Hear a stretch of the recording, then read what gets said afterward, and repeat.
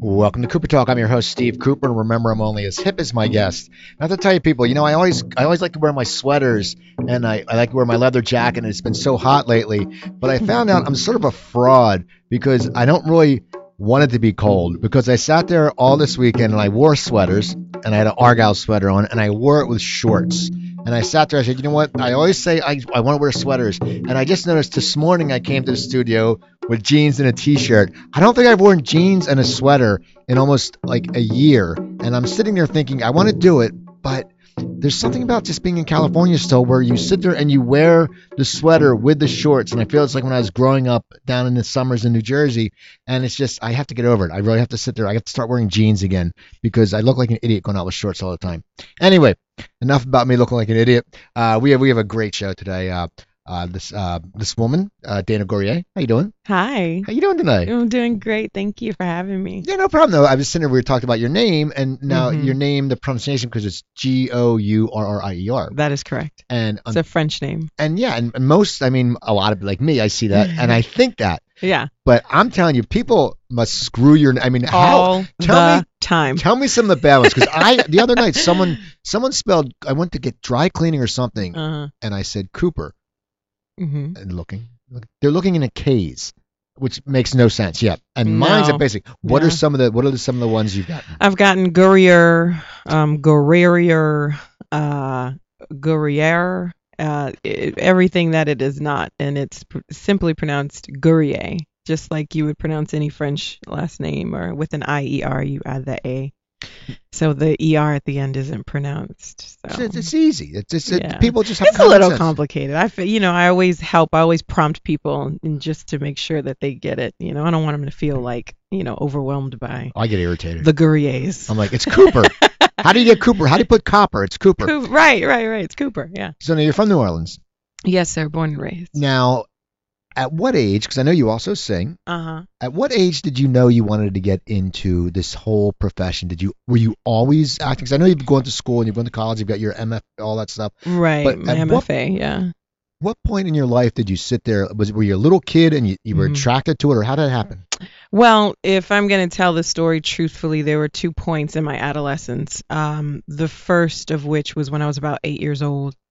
Between the ages of like 6 and like 9, I was taking dance classes, and I remember, cognitively feeling at this moment at 8 years old, knowing that I wanted to be in front of audiences. It was just, I kind of got the bug way early on, but it was really solidified when I was 12 and I auditioned. I had my first audition, and I auditioned for a Gershwin play called Strike Up the Band, for Nord Theatrical Group. Yeah, and the rest is history. I never got away from it. I tried, but it didn't really work out well. Yeah, but no, it's amazing though, because you stuck with it and you knew. And as I said, a lot of times people sway away from it. Yeah. Was there entertainment in your family at all? Well, first of all, my family, I love you all, but we are a family of characters, to put it mildly. We're all hilarious. We're all, sort of a little loud and different. But to answer your question, yes, there aren't any like sort of professional entertainers in my family, so to speak, but there were disc jockeys. My father was a radio personality. My uncle Al and my uncle Mike, who still broadcasts on WRIR in Virginia. So the sort of entertainment vibe was music primarily was always running in the family. Like it was always like sort of, and my uncle Al actually did want to be an actor. So it definitely runs in the blood. So you sit there and you're solidified at 12. You want to do this. It's Solidified. Yeah, it was. I knew at 12. Yes, So sir. in high school, were you doing plays? Were you getting involved in it? Were you sitting there and saying, I'm going to go to college for it? Or did you think, maybe I'll just go to LA? I mean, because you're in New Orleans and now there's a lot of filming in New Orleans, but Yeah. a few years ago there wasn't. No, there was not. So what do you sit there and decide you're going to do in high school? So in high school, this is actually special to me. My freshman year, I went up for this part in this play called Flapper Girls. And I was the only woman of color, young high school student of color in the play, and I played the maid. And, at that time, my teachers and my peers were kind of commending me for taking that role. and being the only person of color in the play itself. And it wasn't even on like well, let's give her an award because of what she did. I actually was really, really good, and I kind of blew everybody out of the water, and I just kind of stole the stage for what it's worth. And that's not me being boastful or egotistical. That's actually just how it happened. Because I've been in plenty of plays, let me tell you, Steve, where I've not stolen a stage. But I did that particular evening, and I won this Best Actress award, which was like a mock-up version of an Oscar. And I still have it to this day, and it's so special to me. I got it my freshman year. I wasn't more than 14 years old, maybe 13. I was like 14, maybe 13, 14.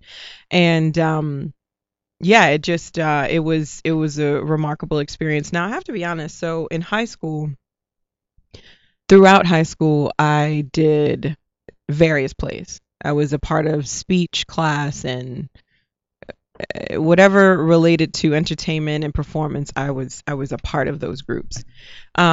But there's a situation where I felt discouraged by some comments that a teacher had made, which I won't repeat. But as a high school student, as a teenager, I got real discouraged. I kind of got, let down, if you will.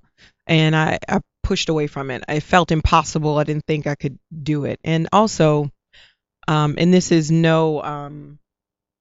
this is not to belittle my parents and their support, because it's so huge, their support of me. But when I was in high school graduating, it was like, okay, well, now what are you going to do? You need a real job. You need to get, a real career. And so I went into psychology, and I did my best to go the straight route, if you will. And I was miserable. I was like flunking out of school. I was just, partaking in bad habits, and just like really lashing out in regards to not living the life that I wanted to live. And I sat them down one day. I pulled out an old acceptance letter to another school. At this point, I'm like flunking out of my first year of college.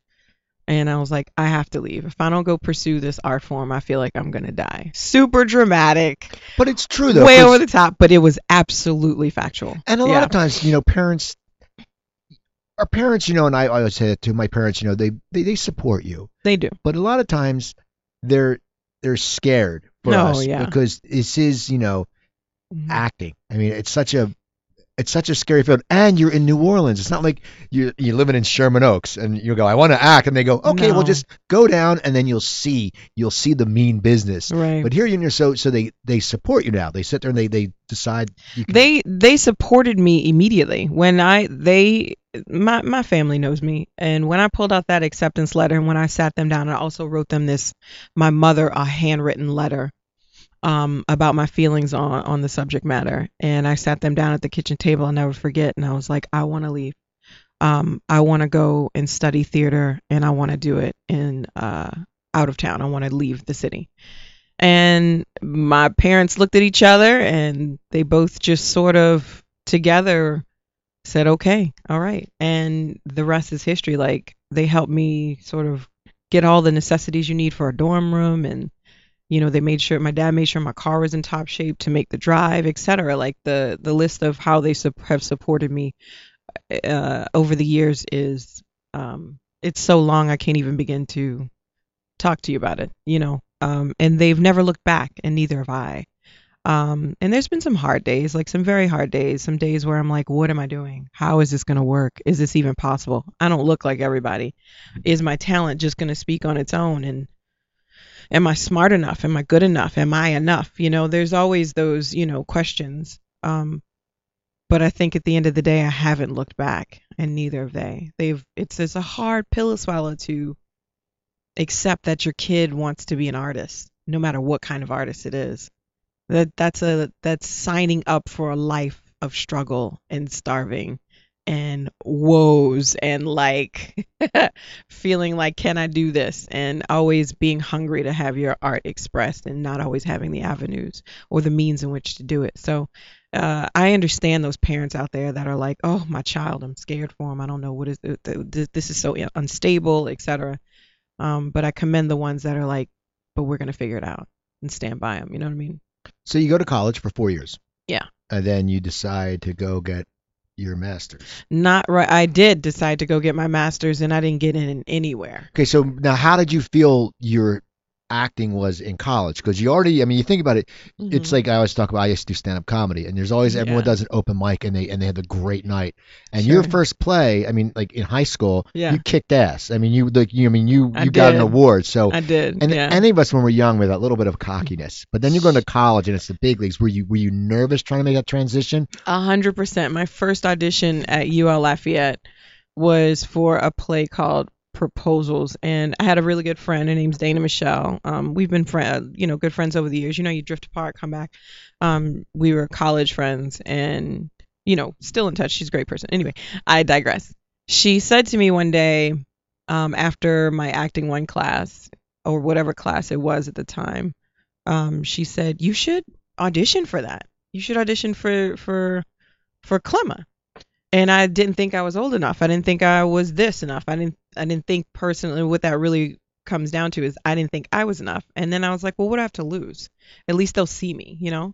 And I ended up booking it, and it was a huge success, and that would catapult me into what would be the next 3 years of constant shows. Like I was never not like in a show in undergrad. And so when I graduated, honestly, Steve, when I graduated and auditioned for graduate school at 22 years old and didn't get in anywhere, it was heartbreaking. It was like, oh, I can't do this. I'm not great. And it was to me a huge loss, but they kept saying, you're good, but you need real world experience. So went to a 6-week program, went on a 6-week program to study method acting in New York. It was like my graduation gift. The program lodged us at Brittany Dorms, which was affiliated with NYU. And the teacher that was facilitating the program was affiliated with NYU, Susan Grace Cohen. We were with her studio, her private studio. And I, was in New York for 6 weeks, and it was like, 5 weeks. I'm so sorry. And the 4th week, I went to see Shakespeare in the Park. I went and saw Twelfth Night with Oliver Platt, Jimmy Schmitz, Julia Stiles. I love Oliver Platt. Oh my God, I love him. He's such a great. He's so brilliant. He's one of those guys that Hmm. everything he is in is good. Everything he's in, And he's thing just is, so good. But a lot of people don't know who he is, Uh, and it gets you yeah. so pissed off. You're like, wait a Yeah. second, he's always good. He's always solid. Always gives us. And he was fantastic in Twelfth Night, which was the show. We waited in line for hours for this show to get tickets. You know how Shakespeare in the Park can be, and with the public theater. Finally get these fantastic seats, these tickets. We've watched a fantastic show, and I'm just so inspired that on the walk from Central Park, the theater, the amphitheater, from there to the A train, I just made a decision, and I was just like, yeah, I'm staying. I'm not leaving. And I never, I just didn't look back. I transferred my job, and So you stayed in New York. I stayed in New York for what would become that 5 weeks turned into 5 years. Oh wow. So See, that's great though. Yeah, I lived on 101 in Lexington, and I was on 111th between 2nd and 3rd. I was in Spanish Harlem, and I love my Spanish Harlem people so much because I'm from New Orleans, but I get that people think I look Latin a lot, Latina, and I would go to the grocery store, go to La Bodega, and go to get my basic necessities, and they'd be like, "Hola, mami, ¿cómo estás?" I'm like, "Oh, lo siento, no hablas español," and they'd be like, "No hablas español." Tu madre no teach you? And I'm like, oh, sorry, I'm actually not from here. ¿De dónde eres? It'd be like a whole thing just to get toilet paper. But eventually relationships were built, and I learned names, and actually I learned to speak a little bit, you know what I mean? So, because when you're in an environment, you assimilate to the culture of that Right. environment. That's the respectful thing to do, And so that's how I went, So I live next door to a firehouse, That must get loud. It's so funny. They didn't put the alarms on until they got to the corner, until they got to the main streets. Okay. It was either 2nd Ave or Lexington, and then they'd fire them up. But, Firehouses are so cool. Like I live in Burbank, and Yeah. I see the firemen shopping at Ralph's. Yeah. And it always amazes me. I 'cause love it. It's always full, and I always think, okay, now which one of these guys is Yeah. cooking? I always think the same 'Cause thing. I'm like, and then I talked to a fireman, actually Jack McGee, Yeah, who's an yeah. actor, was on, and I said Okay. he was a New York fireman years ago, And he said, "Oh, a lot of times we take turns. It's like there's a bunch of us know how to cook." And it always I amazes love me. it. And it also goes with like Jack's Irish, so they would cook Irish food. If it's an Italian, you cook what you grew up with, and Right. that's what's cool. Whatever cultural background you came from, that's who's Exactly. cooking tonight, and that's what we're eating tonight. I love that, and it's so funny because I was telling somebody the other, I went to a restaurant to meet a friend for lunch the other day, and next to our table, 4 firemen came and sat, and I was telling him how once upon a time in New York City, I lived next door to a firehouse, etc. And I was telling him that there were like 3 Mikeys in the firehouse. There was a Mike, a Mikey, and another Mikey, and they were just such lovable guys. They would come over, we would bake them, cookies, or if my roommate was making cupcakes or whatever, we would like bring them over and they would eat and they would tell us if they were making this. It was really, really sweet. They always looked out for us. It was me and my roommate. So yeah, I got a lot of love for the fire department, gentlemen. So now, when you're in New York and you Mhm. decided to stay there for 5 years, are you pursuing theater? Or you're pursuing TV? What? Because I mean, you're Mhm. looking at your resume. You've had a great resume. You've worked with Thank some. you. No, I mean, some amazing, like the people you've worked with for not. I mean, for not being working in TV and film for a long time. Yeah. You've worked with some Thank you so much. big way. I mean, like you sit there and go, holy, I mean, we'll talk about Tarantino, but we'll talk also you did True. True Detective. Yeah, I mean, and Treme, which was a great show. Treme, yes. But okay, so no, you're in New York. Are you concentrating on theater, or what are you doing, or what's going through your mind right now? Because you said, I'm making this decision. This play was great, but then also we know sometimes Yeah. theater, it's hard in New York. It is. New York is unlike any city that a person can experience unless they're there. It's just unlike anything ever. And I went there, this bright-eyed, bushy-tailed young lady, and I really left like a grown woman, in every sense of the word. And it is because the city is so hustle and grind. I did everything when I was there. I was primarily, my main source of income was waiting tables, which I was really good at, and I was a people person, and I used to really make really good money hustling at waiting tables. But in addition to that, I did some off Broadway stuff. I did a lot of gigging and background vocals because, as you know, I'm a singer. Did some things for different recording artists and did a lot of open mics, did a lot of cattle calls. I did the traditional, I've just moved to New York, I'm an actor, and I'm getting in line thing. So I got in line, and I did a lot. I had a lot of different experiences as it relates to the industry. Not so much in film and television, but definitely theater and just like the beginning stages of what that life really means on your own and out of school and out of your comfort zone. So, and I had some really great experiences too. Me and a very good friend of mine who's a writer here in town, by the name of Ryan Tavlin. He and I did a show together. We created it together. He wrote it. We produced it. And it was the first experience I had at wearing multiple hats, not just being an actor. And I'm grateful for that experience at that age, because I think there are actors out there that take for granted the entire process. Right. Not to down my fellow brothers and sisters that are actors, but we tend to be narcissistic and we think it's all about us a lot of times. And the truth is we're a thread in the tapestry.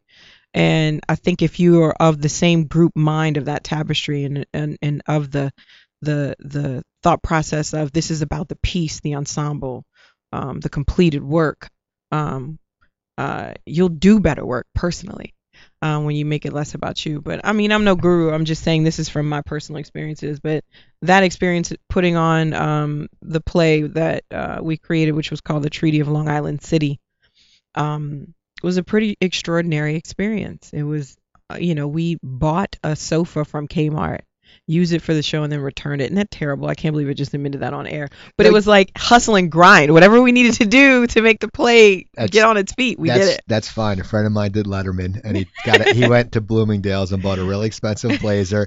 And as he performed, he kept the tag on it because you can't sit. Stop! I love it. And then he returned to the next day. You got to do that though. But that's the part of the process. Yeah, that's the part of the storytelling of it all too. Yeah, I'm with you. I think it's those, little moments that really give it the color of what it is. So you're in New York, you're doing the plays, and you're getting a very good knowledge. I mean, you're learning Oh production yeah. and stuff like that.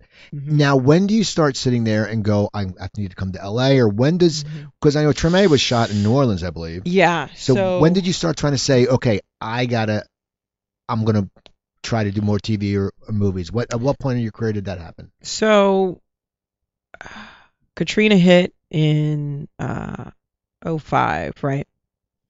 And it was like it kind of destroyed all of us. It was just the what would become the worst next few years of everybody's life. We all had to pick up the pieces, no pun intended. And it was really hard. So I spent another year after Katrina hit in New York. And I had been offered an opportunity to audition to go on tour with that recording artist that I told you I'd done background vocals with. She was going all over the world with this group, and it was going to be like that opportunity of a lifetime. Well, I didn't get it. I wasn't solid in the audition, and it had proven to be one of the best things that could have ever happened because after that, I went home for a visit to recharge. And mind you, this is several months after Katrina had hit. I'm going back a little bit. This is after this major audition to change my life that I didn't get. I go home to recharge. This is like 6 months after the storm or something. And this is not the first time I'd visited the house. I saw it when it was gutted, but this is like my fourth visit since the storm. And something told me to go to the right side of the house. You know, intuition, instinct, God, whatever you want to call it. I know what I call it. Something told me go to the right side of the house. Go to the right side of the house, and there's this bin sitting on its side with all these highlighter pens, plays, notebooks, textbooks, you name it. All of what a college student would have in a bin that had just moved back home from, graduating. And that's what happened to me. So before I moved to New York, remember I only went to do that 5-week Right. program. Well, I moved there with 2 suitcases.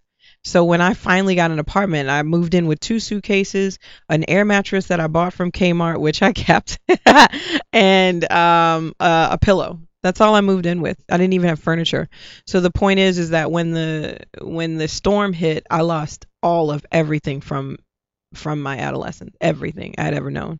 But this bin was sitting outside the house, like as if it had been tossed outside the window, and left there, almost left for me. So I see it, I catch my breath. My mom's like, "Oh my God, how did they not see this? This is crazy, Dana. Oh my gosh." We're both like freaking out. And I'm like, what is this? And I start peeling something back, and it was a manila envelope, and it was my undergraduate degree. And I could peel it right off of the wooden plaque because it had been wet, and Right. we still have it. It's framed in my parents' home.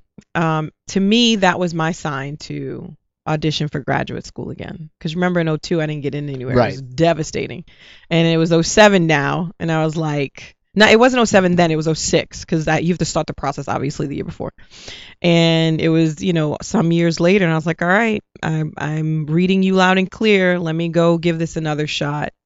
And I did it. And what's so special about getting into CalArts, California Institute of the Arts, which is where my master's is from, what's special about it is the night before the audition. So URTA is what is called is an acronym for what is called University Resident and Theater Association. And basically what they do, Steve, is they put all these schools in one place so that you can audition all at once versus going to this one, going to that one. Now there are places like Yale, Harvard, some schools on the East Coast that were not a part of that. You had to go separately, apply separately, and go to them. And I did. I went to Yale to apply and audition, and I did the same thing for Harvard. So I went. There are about 60, 65 schools there. Of those 60, 65 schools, only 5 were interested in me. The University of Nebraska, University of Austin, University of Texas, Austin, California Institute of the Arts, UCLA, and like one other that I'm forgetting. Or that might be it. And Rutgers University. They all had interest, but then you have to go through an interview process. The night before the audition, I sat with the big textbook of all these schools that are going to be there, and I'm like, oh my God, where do I begin researching? And something led me to CalArts. I don't know why, what the rhyme or reason was, but I knew to study up and brush up on them. And so when I got in the room with them, it was just like hand in glove. It felt right. It was cohesive. And a few weeks later, I would find out that I got into California Institute of the Arts. And then a few weeks after that, I would find out that I got into Harvard. And it was the biggest sort of like pull. Like Right. in '02, I didn't get in anywhere. And now years later, it's like, oh, wow, several schools want me. Because it wasn't just those two. It was a couple of them, you know. I think University of Texas Austin was virtually trying to pay me to go there. It was really, really honorable. It was like such a humbling experience and like amazing. It's like, what? But I knew even when Harvard was like, no, we really like you and we want you to come to our program, come and be a part of our program. I knew that CalArts was the place for me. And that is what segued me to come to the West Coast. That was the sort of bridge. And by the end of it all, I had one goal when I graduated from CalArts in 2010, and that was to be on Treme. I'm sorry about the long-winded story to get to answer your question. No. I know. I love Yeah. the fact that Mhm. that something brought you to Cal. I always love stories like that. Like Yeah, something no, it's brought you special. to that. Oh, for sure. It was so meant to be. You know, and even how I got to New York was so meant to be. And when I graduated from CalArts in 2010, there was only one goal in mind, and that was very simply, since Katrina had only happened like, what, 3 years prior, I was like, I have to be on that show. I wrote a letter to David Simon himself. I wrote a letter to Alexa Fogel. I sent them headshots, cover letters, the whole nine. But at the end of the day, it was Megan Lewis, a casting director based in New Orleans, that gave me a shot at Detective Leroy, which would be a recurring character. So that goal, I never intended it would only take me a couple of months. And I moved home and I was just like, all right, I'm going to go see what Hollywood South is about. And the rest is history. Like everything that you've seen that you complimented me on my resume was from work from New Orleans, and primarily work from Megan Lewis, because it's like casting directors, you know, once they find somebody that they really like, they sort of like consistently bring them in. I think any casting director will tell you that. You know what I mean? Well, after Treme, I said you did a bunch of things, but then you also did The Butler. I did, yes. So now that came out of New Orleans also. Correct, everything. Yeah. So what was that like? I mean, did you know that it was going to be such a movie that people loved and get such critical acclaim? Did you know when you sit there and you hear about a movie? I mean, when you were auditioning for something like that, do you get a little bit nervous? I mean, because Lee Daniels is pretty big, you know. I mean, it's like you know, they're not little people. No, they're not. But to answer your question, firstly, I read the script and I knew it was going to be brilliant, and I knew that Forest Whitaker and Oprah Winfrey being attached to it, it's going to be great no matter what. Lee Daniels, I knew. The only thing I knew of him was that he was, you know, a genius as it relates to Precious, the film that he directed, Precious, and also he produced Monsters Ball. So I was like, man, this is the real deal. But I want you to bear in mind that I had already spent 3 months on a Tarantino set at that point. And that's not to slight anyone or anything, but I'd been around these like super A-list celebrities. I'd been in the room with Quentin.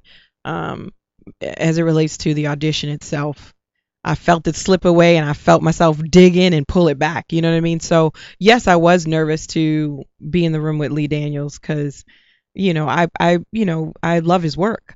But honestly, Steve, I still get nervous in a room. I had an audition last week, and it was the first time I was in a room with writers and producers in a while.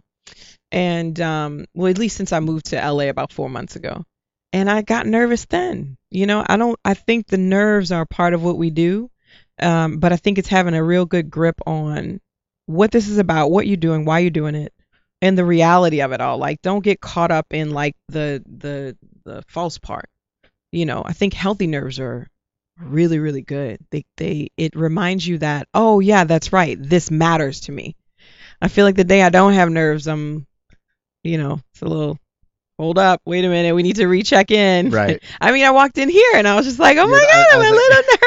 And I said, you're "Don't like, worry." why? Why? This is crazy. You're being crazy. It's a nice looking studio. Exactly. It's a beautiful studio. So now, okay, you said you had already been. Now, how did the Tarantino role come about? The Django. How did that also come through a casting agent? Did you have to audition for that? I did, yeah. And also, it must be cool because you're in this new movie coming out that he's one of these people that reuses people. Yes, he is. Which must be such a great feeling. Mm-hmm. Just to sit there and go, one thing is to get cast in a Tarantino movie. Yeah. Then you get recalled. So how did the whole first one happen? I had been in New Orleans for about 3 or 4 months at this point. No, excuse me. I'm so sorry. At least a year. And I'd been working for a year at this point. Um, I was thinking about Treme when I said 3 months. So I'd done a year of working, doing different, single episodes like on shows like Memphis Beat. I had an episode on Common Law. I did the recurring on Treme, second season. Did an indie here, a horror film for Sci-Fi there. You know what I mean? I was working. I was consistently working, and then I got a call. I went in to read for Megan for an entirely different project that I would ultimately not book. But before I left the room for that audition, she says, "Before you go, I want you to take these and read through this. Look at these." And these were roles that they were going to cast out of California. But she says, "You can do this, so I want you to read for this." She just thought I would be great for them. And so I read for the part of Bettina, which I don't know if you remember Bettina in the film. She is with Django's character when he's in that blue Fauntleroy Okay. outfit, and she's on Big Daddy's plantation. She's escorting him around and giving him a tour of the plantation. I read for that role first. I got she put me on tape. Based on the tape, he called me in, and I was in the room with Megan and Vicky Thomas. And I read for Bettina again. This was my callback. It just was not working though. It wasn't lock and key. It wasn't right.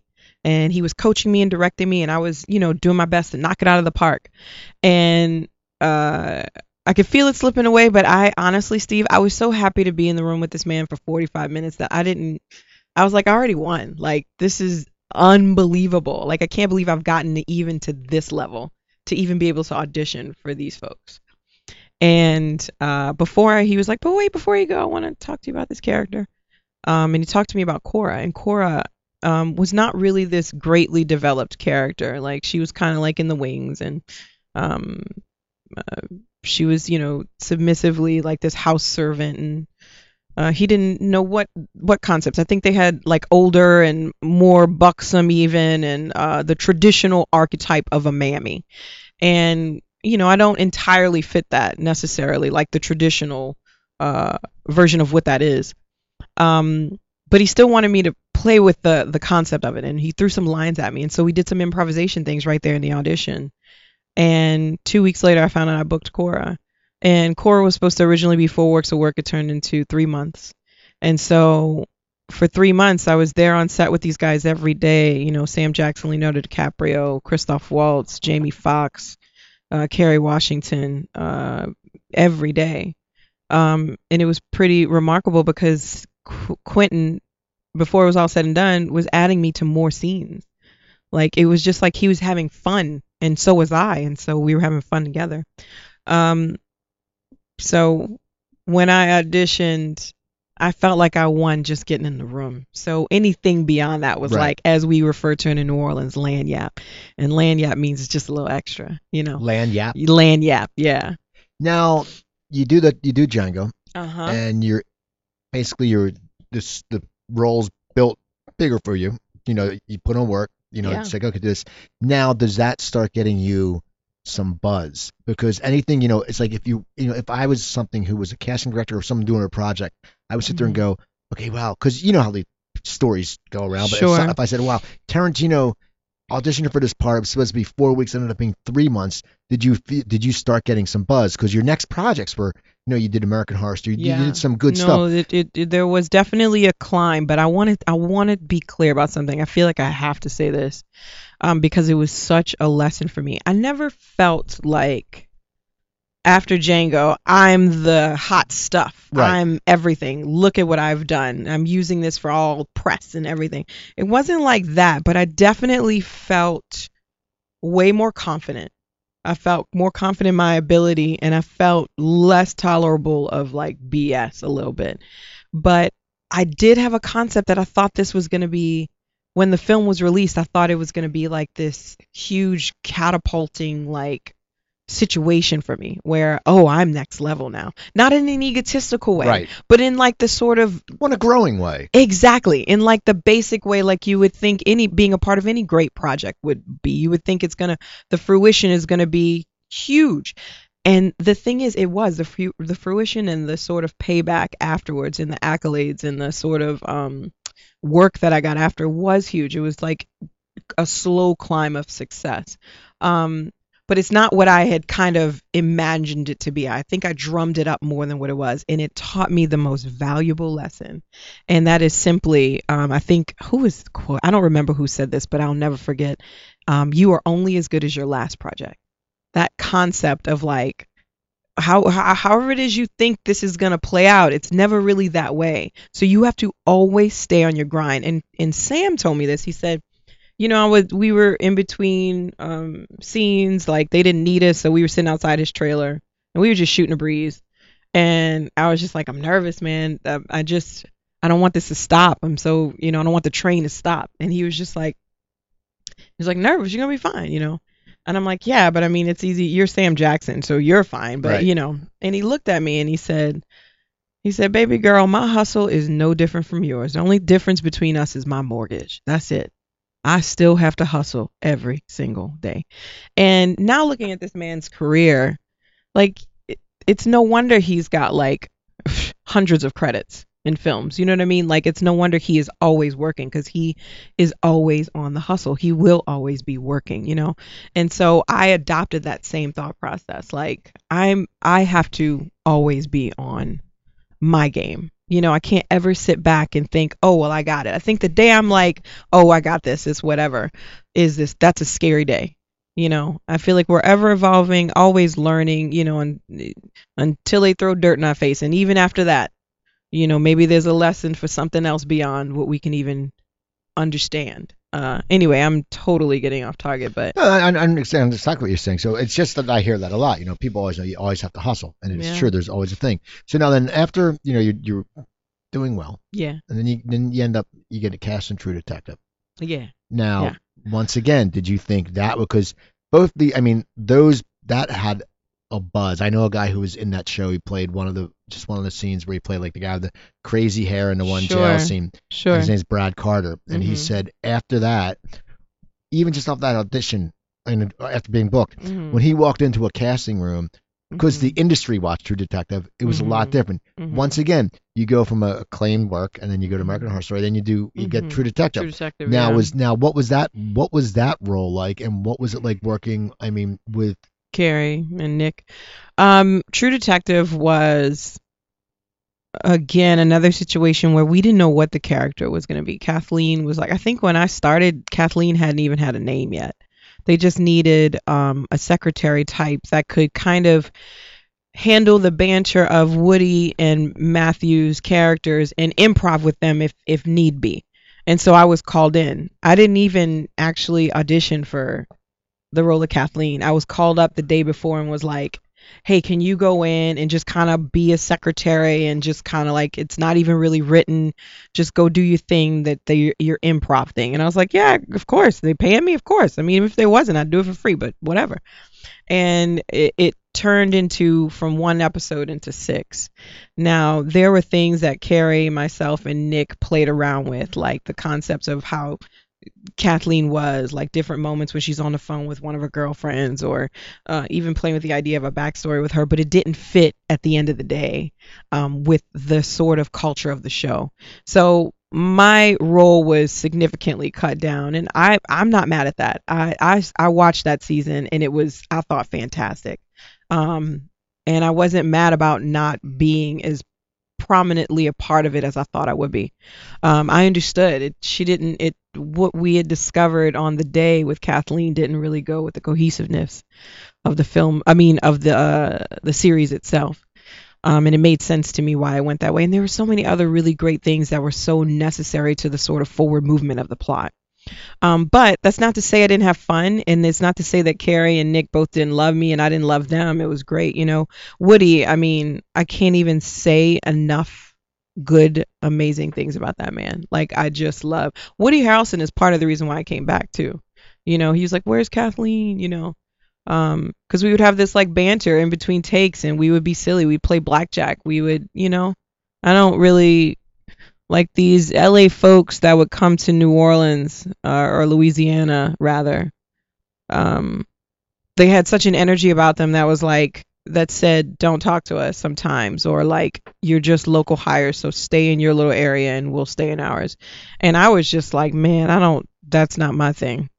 And you have to remember, I had just graduated from grad school, so I had all this knowledge and a Right. master's degree. I was like, you got a master's?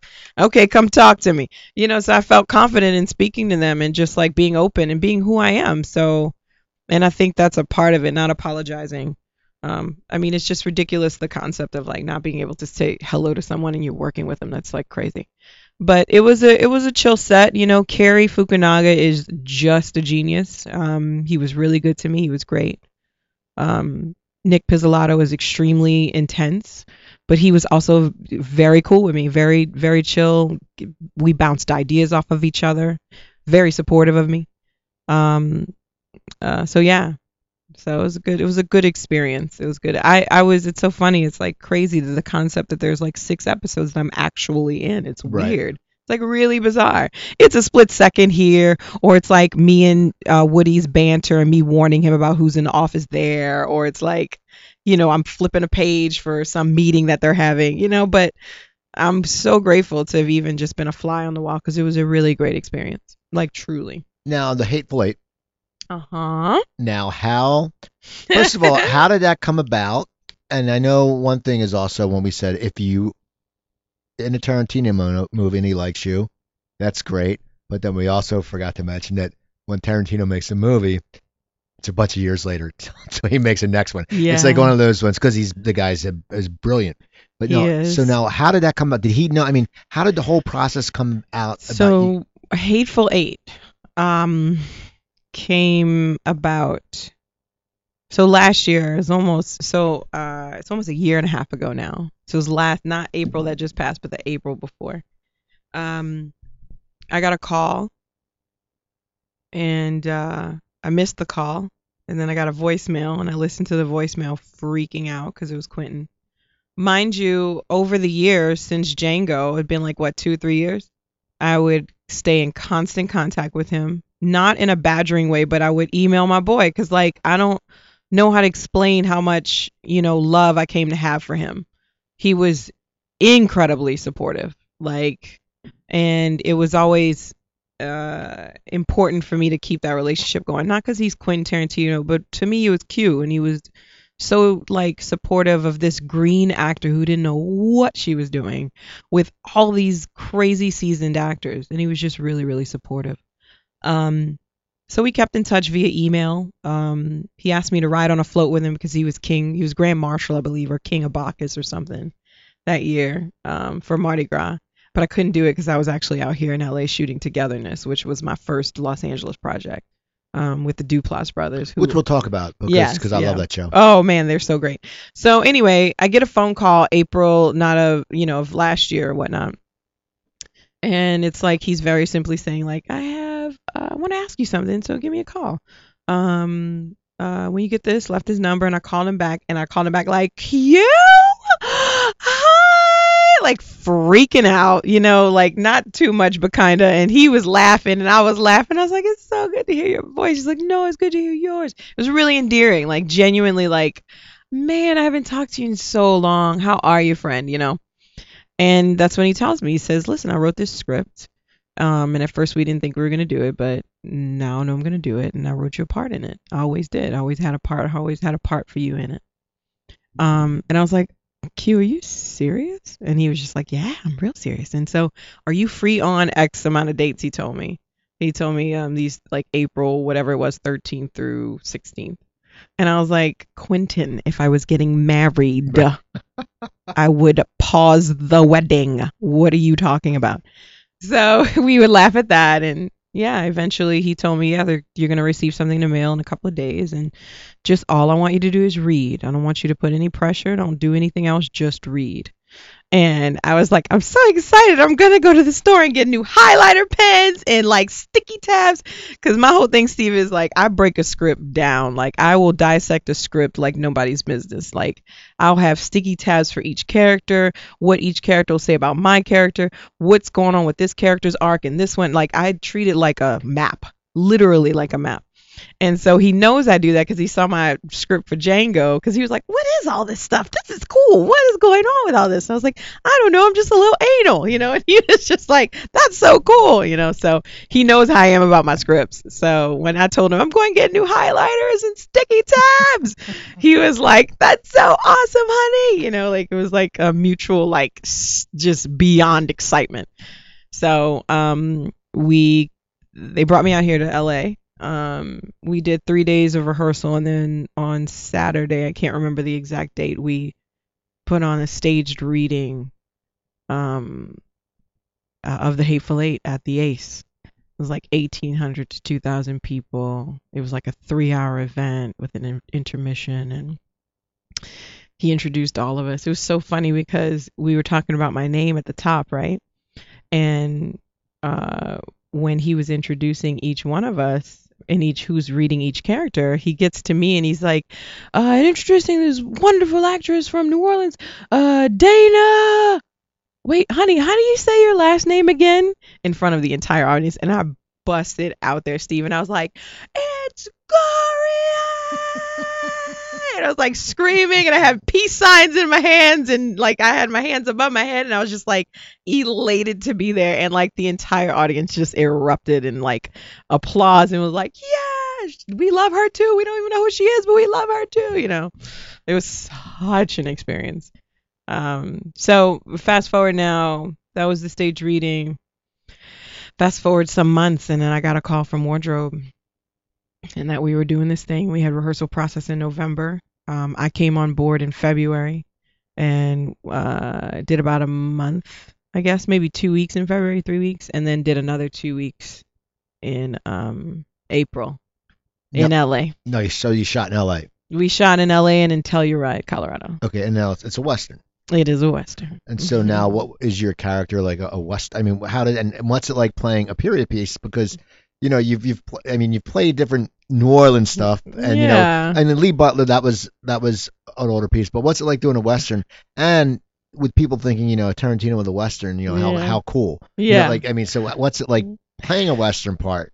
It was pretty extraordinary, and we had our own, like, Quinn and I had our own, like, sort of concepts about Minnie's subtext and subplot. You know what I mean? Like what she, what her past history potentially was. And remember, Django wasn't a Western. He considers it a Southern, but it was still period, and I still had an experience with the sort of gunslinging, whole concept of what the South is. But you're right, this is a traditional Western. So I don't know. I feel like Minnie is her own person in this world. She's her own. She belongs in this world, but at the same time, she's different and unique in her own way. First of all, she's a woman of color that owns, property, which is called Minnie's Haberdashery. It's her name on the door. It's her place, which is, pretty much unheard of, because this is taking place 6 to 12 years after the Civil War.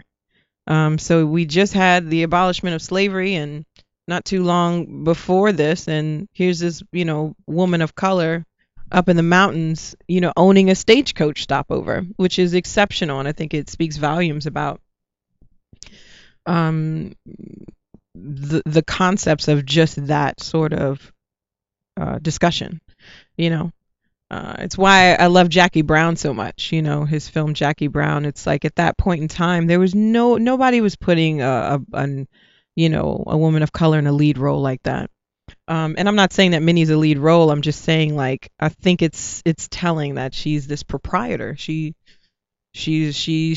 boss. What she says goes, for all intents and purposes. But shooting The Hateful Eight was an extraordinary experience, and playing Minnie and preparing for her was amazing. It was just awesome. What made it so amazing to prepare for her? Well, I don't know if I can say that.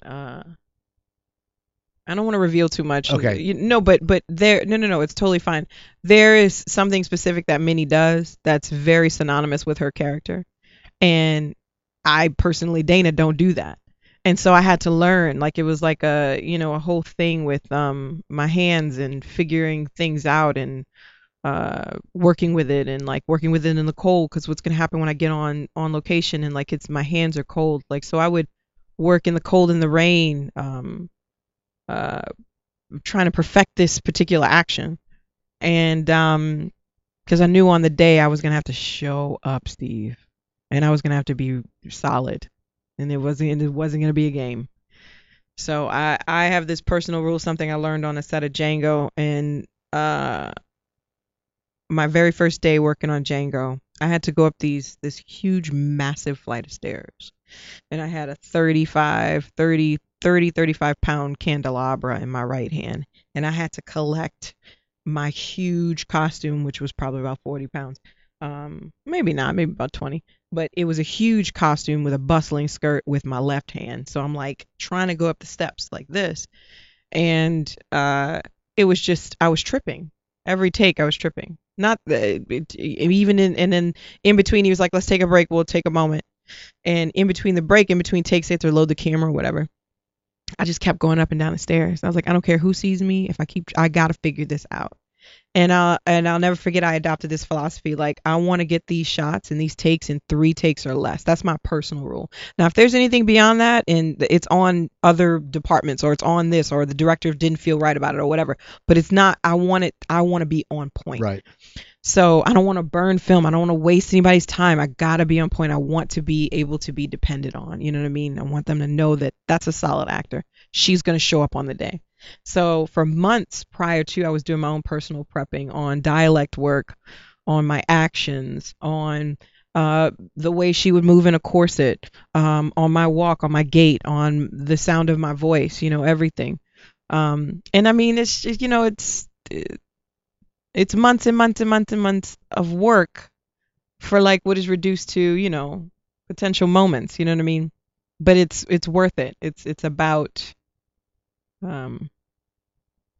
I don't know, it's just about your moment and what you put into it. Now, when's the movie come out? Is it just January? It's a soft open on Christmas Day and then everywhere on January 8th. Okay, so they're getting a soft open so it can get Oscar. I'm guessing it can get Oscar run. I'm sure of it. Yeah, I think that they definitely want to look at the ensemble, like possible supporting, everything. You know what I mean? Best actor, actress is my guess. I mean, I couldn't imagine them not submitting for this because they're dynamic performances. Like, everybody pushed themselves. Everybody was like, we are showing up, and everybody really, really, really, really, really wanted to be there. That's the difference. So soft opening, that means it'll open on Christmas Day in LA. Yeah, for sure. But I'll be flying back from. Yeah, I think there'll be some places where it'll be in Christmas Day. Because I'm flying back from. Me and my girlfriend are flying back from back east on Christmas Day. But wherever you are back east, though, I think. Oh, well, you're flying on the day. Yeah. Yeah. So I was like, Okay, so we're running out of time. I want to talk. Are you kidding? Yeah, we only have like 7 minutes left. That is crazy. I talk too much, Steve. No, that's the way it's supposed to be. I thought you were nervous. You were nervous. Goodness. Now you're going. Wait a second. It's almost an hour. I can't believe it's already almost been an hour. That's crazy. Togetherness. The season just started this past Sunday. We didn't know because you're on this season, right? You weren't on last season. I was on the first season and I'm on this season too. I'm glad you told me. I didn't know it. I didn't know either. I was sitting there. I was checking it because I didn't know it was on yet. Getting On was on too, and that's just very funny showing. Oh, HBO. Getting On is on too? They both started on Sunday, goodness. and I'm like, "Did you set the DVR?" Joanne's like, "I don't know." I can't wait to go home and watch both of them now. They're so good. Yeah. So what was it like working with the Duplass brothers? The Duplass brothers feel like cousins. They feel like family. I mean, we're not related, but because they're both from they're from New Orleans. Obviously, they're brothers. They're both from New Orleans, and they went to a high school where I had ex-boyfriends go. You know what I mean? That whole Catholic school thing and the vibe of NOLA. Like, I just feel like they're family, and it's not just them. It's Steve Zissou too. Like, that is also from New Orleans, and so it's this whole crew. And one of our producers. There's lots of people. Like, it's just it's a trip. Like, they literally feel like family, and they're so open and receptive to whatever concepts, ideas, improv, anything you bring in. They're gonna be like, all right, yeah, let's try it, or okay, well, maybe Jay is brilliant at what he does, Mark is brilliant at what he does, and together they're just unstoppable. They're great guys too. They happen to be awesome human beings additionally. And now that's so you worked in LA for that. So now you're pretty much LA bound. You're staying out here now. Yeah, I moved here. So Well, see, because you're working for everybody. You know, I it's don't crazy. know about working for everybody. Yeah, working for everybody. man. Got the Hateful Eight coming out. So no, I'm looking at your IMDb, and you have a few other the Midnight Special. What is that? Midnight Special is a Jeff Nichols film about a young man who's got special powers, and Michael Shannon's in it, and Joel Edgerton, and Kirsten Dunst, and I play a child psychiatrist, and I talk to the young man, who is exceptional, by the way, who's got these gifts, and that's basically a sum up of the plot. Also, Adam Driver's in it too. I think it might be a really great film. Jeff Nichols is just remarkable. Wonderful, wonderful human being. So great. He's directing right now a film called Loving, or Being Loving, or Loving. I think it's just Loving. And it's, I believe it is. Yeah. Could be wrong. I'm not sure. Well, I also have to ask you, how did singing the national anthem, Cardinals versus God. Saints, it was gosh. Game 3. Yeah. How did that come up? So one of my best friends in the world is the director of the appearance team of the Saints-ations. She is also formerly a Saints-ation, and she is related to a gentleman by the name of Jared Sampson. And Jared was at a party at Drew Brees' house, and he's there with the daughter of Benson. The granddaughter. And basically they were at this party together, and they were watching a screening of The Butler, and Jared yells out, "Oh my God, that's Dana. I know Dana."